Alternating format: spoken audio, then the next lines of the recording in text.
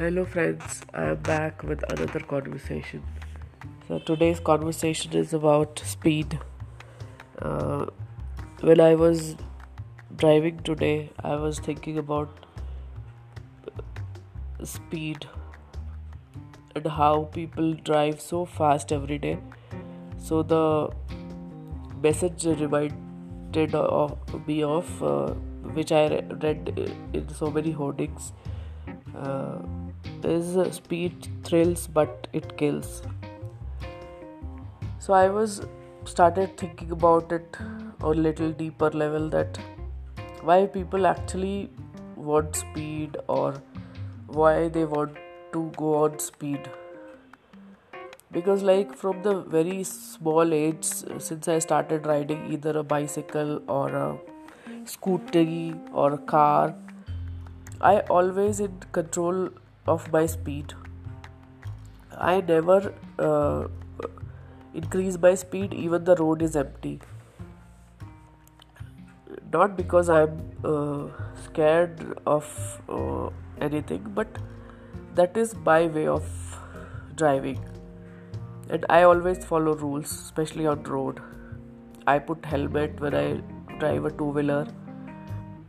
I put seat belt. It's not like I'm promoting or I'm talking about anything here, but these are some safety rules. If somebody has governed all of it, so we have to follow. Like we follow in our life, it's like a habit. Brushing our teeth, taking bath, eating breakfast.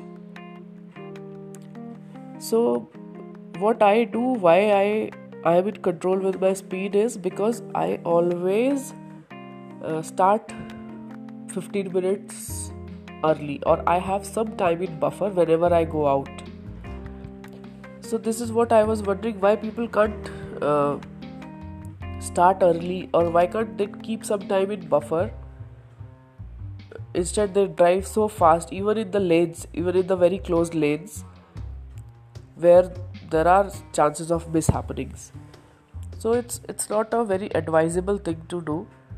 So this is what my dad taught me very early, and it became part of my life in many ways.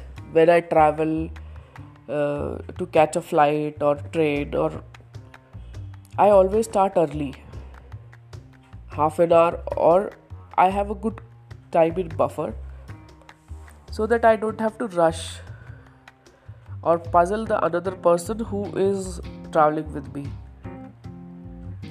So this is what I want to just suggest to people who are listening to this.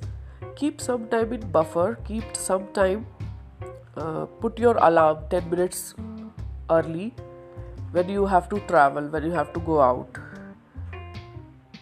For 9 o'clock office, you can't leave at 8:50. Think about starting at 8, so that by 8:15 you will be on road, and well in time you will be traveling and reaching office. Because it's not only about you. When you are traveling outside, there are a lot of people also travel with different mindset, with different kind of emotions they carry. So it's not always about you. So if you are in control, there is high chance you can help yourself and the other person in case of any mishappening.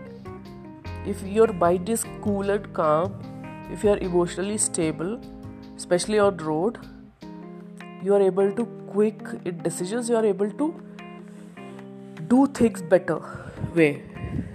So yeah, speed thrills, but you have to decide where you have to use the speed, where you have to be in a motion faster. Like I love speed, work in a very faster manner in kitchen, where I can quickly cook and serve people, or I don't want to spend much time there. So decide where you want speed and how you can control it, basically. Because touch wood, I whenever I travel, but nothing happened, or I control my vehicle very comfortably because I'm in control with my emotions, I'm in control with my body, I'm in control with my vehicle. So think like that. Why you need speed in life? What speed give you? Or how you define speed for yourself? Like I shared about my kitchen experience. For me, kitchen where I need a speedy work. So think about it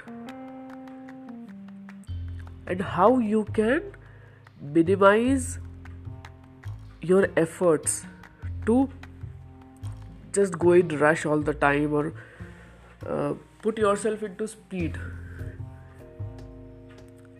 So just take that 10 minutes extra buffer time for yourself.